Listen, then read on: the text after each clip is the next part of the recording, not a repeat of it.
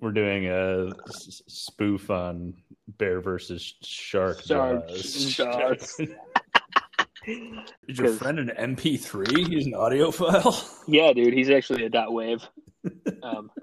New steak wallets from TacoBell.com. Official sponsor, TacoBell.com. Go get a steak wallet for $1 today. Don't expect to be a steak and potatoes wallet, though. Don't expect it to be a steak and potatoes wallet because there's no more fucking potatoes on the menu. We don't serve potatoes anymore. Taco Bell, think outside the potato. Live Moss, but Manos the potatoes. I feel like they should just do like a complete heel turn and stop serving tortillas and just serve potato chips. And see if people still complain. And hey, James. Hey, James. Complain about what? What are you guys talking about? We're talking about Taco Bell. We're talking about Taco Bell and how they should probably, A, sponsor us, but B, do a real heel turn and discontinue all things tortilla and replace them with potato things. Imagine nachos with potato chips. Imagine a tortilla made out of potato. I don't think my mind works that way. If you like this, be sure to tune into my other podcast. It's called Talk Bell, where we spend a lot of time talking about Taco Bell. So, oh my God. I like to talk about the newly formed Irish restaurant, Taco Bell. I like to get it when I watch my David O. Russell films with my very good friend Barack Obama. I need to be put down. Love that line. Ooh, Lord. Ooh, Lord. We did it. We done did it. We got to 2021. We did it. Just hanging out now. Yeah. What episode are we looking at now? Chickmate, man. What's that? Season 1, episode 4.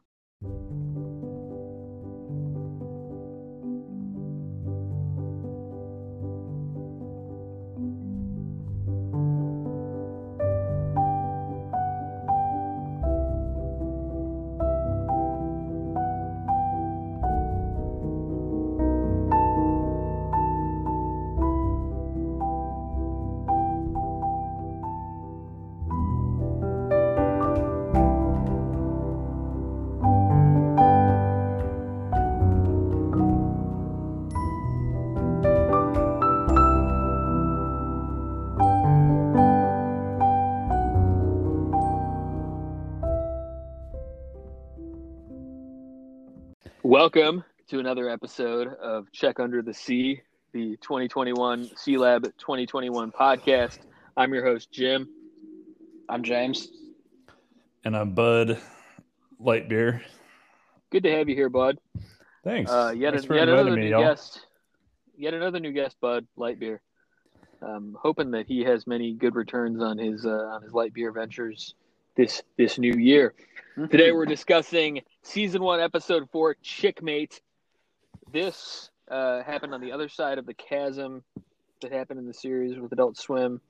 Happened on 9/2/2001, uncomfortably close to 9/11, as we now know. I don't think they meant that when they released it. I don't think so either, but you do never know who knew about the thing and who not. Yeah, that's who true. Not know. Who not know? who know and who not know. Loose change, man. That's Loose Change was the first video I ever saw on YouTube, and I think that I saw it in Joe Coleman's dorm room. That says a lot, I think, about A, our society, but also B, my character and the arc of it. Anyway, premise of the episode is Debbie's biological clock goes off. Big set of quotes around biological clock. And she tries to find a crew member who would be a good father for her hypothetical, as yet unconceived baby. Very, very funny premise for what I will go out of the gate dying on the hill that it is a decidedly weaker episode than the three we've discussed so far. But we can get into the fine print of that, and I'm also I'm open to disagreement. Let's get into it, guys. So you think this is one of the weaker ones, huh? The ones we watched so far. I don't know. I'm a certain kind of man. Yeah, I think I agree with you, Jim. I feel like between like bouts of cringing at how it aged and like I don't know, like in some ways I don't think it had the same kind of like rapid fire like fun of the last episode. But there were like two moments that I just like absolutely loved, which is when Marco mentions that he's going to go snowboarding. Which, like... Yes, just out of pocket, just like completely just offhand. Like I'm going snowboarding, and then talking about the dolphin, he's splashing nicely. Just really, two really good just shoot from the hip lines from Marco. That was one of like the first things I wrote down. Yeah. Also loved, and I'm sure we'll get into this a lot more, but the whole Amada's proposal bit. Oh yeah, just real good shit. I think this is the first episode I remember seeing of this show. Like, right? Like, I mean, if you saw it back then, you missed the 2000 episodes. This is the first one, and I don't know. Maybe it's the nostalgia of like the complete shock value 20 years later or whatever. But I don't know. I didn't think it was that weak of an episode. I don't think it's as good as iRobot. Not much on television beats that. That's like that should have been on HBO. That's how good it is. That's where all the talent's going. But yeah, I thought it was. I don't know. Obviously, like there's so much cringe in this episode. I mean, like the two ongoing jokes. To put it lightly, poor race relations on C-Lab, and also, a very cringe rush to, conceive a child with coworkers. It's just like nuts. But I think, Jim, we can, toss the peanut around here a little bit. But maybe one of the things that makes it weaker is, unlike the earlier episodes that have like an ongoing joke, this does feel like there's about 14 jokes in a row. They're all kind of somewhat different. They're somewhat based on these two poles of like the two things I was talking about. They kind of push the episode forward.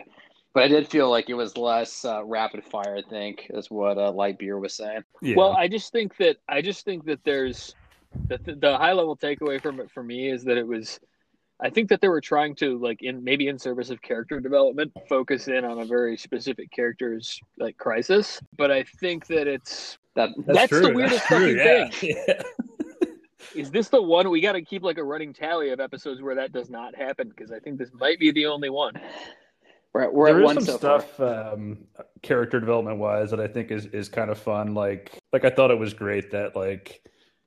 Dr. Quinn writes this 200-page thesis about like why he's the best possible mate, which like is such an absurd thing, like given the competition, because there's like nothing at all to really worthy of any of them.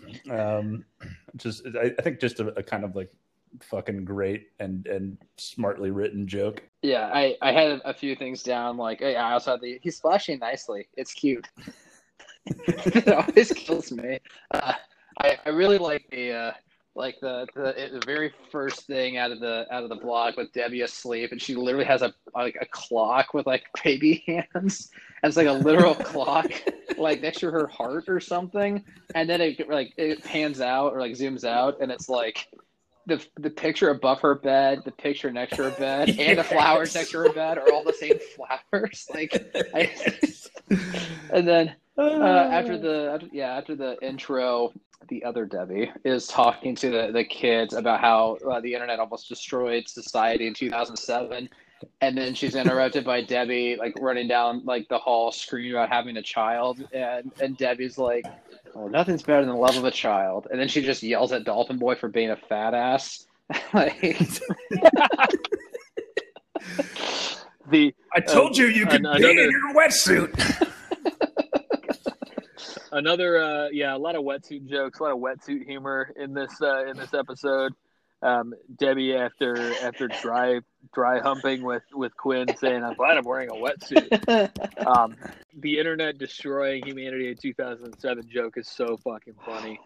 especially knowing what we know now in the year 2021 about the internet and how it like constantly is on the precipice of completely destroying society. Pretty good. Yeah. I think that's pretty spot on. I also like this is like also earlier in the episode where this is like the most parental episode for sure. So like, what sort of new reflections do you have having, being now on the other side of that life milestone? People definitely feel some people feel the need to like they just wake up and they're like, yeah, it's time. Let's have a kid. And then there's always like a quip, like whenever you're arguing with somebody who's in a different life stage of you. Like I argue with other people in my family when I didn't have kids about like maybe you should just give your kid ice cream because she is screaming, and then that person kind of responds with like, no, and this is so classic you, like you don't have kids, and then fast forward a few years, and like someone else is giving me very rational advice, and I'm just like, no, you don't understand. Like I'm the only one who understands this concern that is like the most important thing to me. The kid's just screaming, or in this case, the kid is a dolphin. Completely silent, lodged under my elbow, which I don't also understand. Can dolphins like stay out of the water for that long? No, I think cartoon so. dolphins can. Ah, gotcha. I also love that like right before that scene where they're talking about snowboarding. They're always using this horrible like 5-second animation of them running to like the moon pool room or whatever. Like it's always so great. It's like I think they're 4 for 4 for using that clip. It's amazing. I always love it in these shows when they use slightly more atypical animations like that, and there's like really liberal use of that in this episode, particularly like when Stormy and Sparks are like having a really like skeptical over the shoulder conversation, and it's just like they both just look so fucking weird. Yeah. It's just using animations that they're never using, and it's very good. I love the shot of Sparks as he's turned around and he turns around and talks, like that version of him versus like the close up. It looks so different. It could be a different guy. We may have to watch the entire original C Lab just to know for sure. We get a lot of examples across this series of just like pure fucking comedic acumen and just like the rudiments of comedy, and the interplay between Marco and other Debbie. Oh my god! Refraining from calling her Black Debbie when they're about to like hook up is super duper great. I love that music. And again, bringing back sounds like you need a shot of vitamin A, which is really cool too. The innuendos really great, and just kind of building on it and daisy chaining the innuendos. Super just fun comedic. But shit. Also just to the point where like famous Irish American athlete O.J. Simpson. Yeah. O apostrophe J-A-Y Simpson from Mayo, the western part of that fine republic. And this is he really kind of broke onto the scene after the Duke's Mayo Bowl. Yeah. Very good. Which is pretty impressive. Mm-hmm. Was the Duke's Mayo Bowl actually a thing? That was the one where they broke the trophy right afterward. Fuck me. Because the problem is they made the trophy out of hardened mayo. That's true. So they're just asking for it. Easy. Yeah. Wait, you mean they went to James Harden's house and took all his mayo and made the trophy out of it? It's fucked up, dude. I gotta take a man's mayo like that. I love it's fucked up. Okay, so they're talking with Marco, vitamin M, and then they're talking about then right after that, that's when Stormy is talking about how he calls one Debbie Debbie and the other Debbie, voiced by Angela Gibbs, as Black Debbie. And I love how Sparks, who is just like a complete psychopath, is just like, whoa, what are you saying? And they just have like this so cringy conversation, and then Quinn is there, and Quinn's like, hold on, like if there was a Black Stormy, you call him Black Stormy, and Stormy's like, wait, you're telling me there's a Black Stormy? And like it's like a 3-second beat where it's just a zoom in on Quinn's face. He's like, no, and like. And then the next few episodes, I think, do that a lot, where there's always at least one or two jokes where it's just like total cringe, a few seconds, and then just like a one word response. It's just amazing. I don't know if that's like MC Chris, because this is his first episode he has co-writing credit for, or if they just had a longer amount of time to throw the peanut around. But like, it's so cringe. It's, oh man. There's something in the water because it's the first year of Curb Your Enthusiasm. I'm just gonna say that was the sense of humor. Oh, interesting. Yeah. And Larry David Well, yeah. looks the same as he did 20 years ago. It's weird. Like, I watched the most recent season of Curb, and I was like, everybody's face is old now except for Larry David. He looks like, the same. The only one. So I think like, and James and I were mentioning this to each other on a different phone call, but I think there's like something very interesting kind of about the prevailing like ideology of like in media at this time, is that there's like just this, And then like race relations being super duper stilted, and one way they're of having to putting be it. these really rudimentary conversations between the characters about basic race stuff. Yeah, I think both those things are totally accurate. Like I think the like the ongoing trope of like, women have to. I think this is what you and I were talking about, Mr. Lightyear, about in some ways, like at least in modern culture, let's say the last 20 years, just so we could just about bracket this episode. Like it's female figures of authority, or they become figures of authority because they're the ones that have to kind of carry the weight, if you will, in comedy. And then obviously, like, there's millions of people out there. I'm sure this exists in some people's lives. It's such a bizarre episode because at the end of it, even though Murphy doesn't clearly understand sex, or because he thought that she was going to adopt one of them, which is also plays right into this. They're the ones that actually wind up having sex in the post-credits scene, or they're about to, and with the mustache on, of course. The stash is very important, and The stash joke, really good as return long good as he in this doesn't touch episode. my oh my stash. god! And it keeps coming, like the mustache, the poorly animated additional mustache keeps showing up in the next few episodes, which is amazing. But I think. Lightyear, like what we're talking about, it's what Zizek said, like the worst thing that could happen is get exactly what you want. But of course, because it's CLAB 2021, they're not going to animate like Debbie's kid or anything. But yeah, I thought that was like just a pretty hilarious joke. And I'm wondering if it's kind of like I'm actually not sure when things like Family Guy were airing, but and The Simpsons is guilty of this as well. Well, maybe not guilty of it; they just use it, but like not trying to like imply any value judgment here, because I think art reflects life, reflects art, whatever, But yeah, I'm wondering how much of it is like if it's like a commentary on that, or just like sort of coming out of the prevailing ideology anyway. Yeah, I think it reflects it for sure. I mean, like we can pretend that 2001 was like a really long time ago.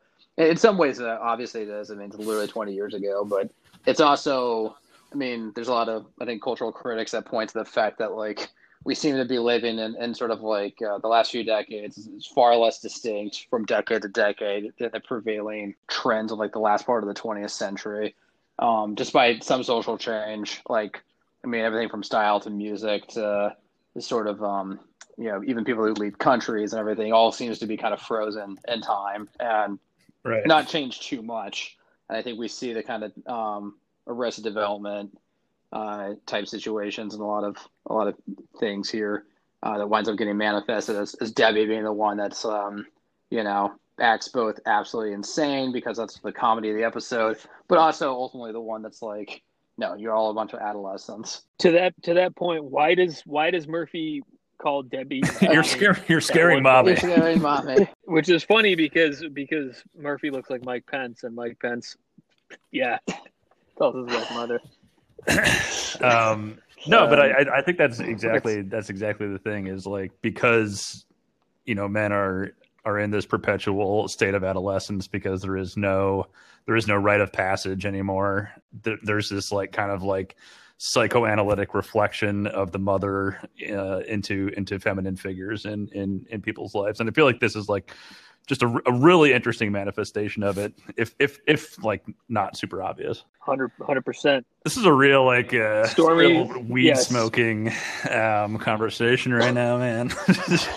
Let's go hotbox at the bottom of the Listen, sea. dude, I'm hotboxing my Volkswagen Passat right now with Cheech and Chung, but not Chong because he died. Oh no! Not to bring it back down to below sea level, if you will. I love that Stormy's video is like, I think it starts playing Spring of the Four Seasons in it, and he has like a robe on, and it immediately gets interrupted by Hesh, who speaks in the third person, and MC Chris is just absolutely amazing, just like yelling, Hesh wants sex, and Hesh wants some shut sex! up, and Debbie's like, okay, and then she asks him like, what was the simple question, like, what why do you think we would be good having a kid together? And then he just, it's like, he like scratches his ass or something in a very poorly animated way, and he just keeps insisting Hesh wants sex. I love it. He just goes, It's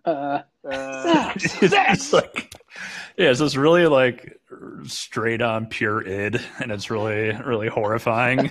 Like everything else is mediated through, some type of, or every other male desire is mediated through some type of seductive force, but except for Hesh is just like sex. Hesh is the Brack of C-Lab. He has like no frames of frames of animation, and like the gag is just continuing. Like he is just absolutely nuts. I guess he gets another frame of animation in the Predator episode, which is next. But my God, it's so funny. The gag is him just existing. The gag is him. The space baby bit at the very end. Yeah, it's the same music that's at the start of the episode too, with I guess inside Debbie's intestines or something, and it's obviously a nod, I think, to 2001: A Space Odyssey, but with absolutely no context 100%. around why. 2001: A Space Nod. Yeah, it's a nod. It's definitely an Odyssey, which I think is a good segue to our sponsor today, Hal Computers. You can use them to do anything, but make sure they don't do anything to you. Comes with a money-back guarantee, provided you can get back inside your spaceship. So, and if you order today, they'll actually throw in an always dry wetsuit for limited time offer. So yeah, please just head on over to AOL keyword Hal. I think it was AOL keyword Hal. Yep. Yeah. Make sure you use the promo code Hal. Hell yeah. Any other closing thoughts here? There's a few other things we haven't touched on yet, but my God, like this is as disjointed as the episode is, I think. For sure. Yeah, absolutely. It doesn't fucking follow any kind of fucking order at all. Again, these are going to be reiterations of a lot of things I said earlier, but like overall, I think this is the weakest episode yet. That again, it doesn't make it holistically weak. I think it's still very funny and good, but it's not a particularly funny topic necessarily, maybe kind of deliberately unfunny, and the character development that happens is not great, not really super expository, and really like a lot of the normal comedic devices that the show has already come to rely on seem kind of muted. And I don't know, that's those are my thoughts, but I think that it's still really, really fucking A1 Smash Mouth. I love TV Smash Mouth. overall. Smash Mouth was also a very popular group at this time because of the Shrek movie starring Shrek. Man, it's so sad to hear that Shrek succumbed to COVID-19. It's really sad. It's really sad. I hate it here. I just don't.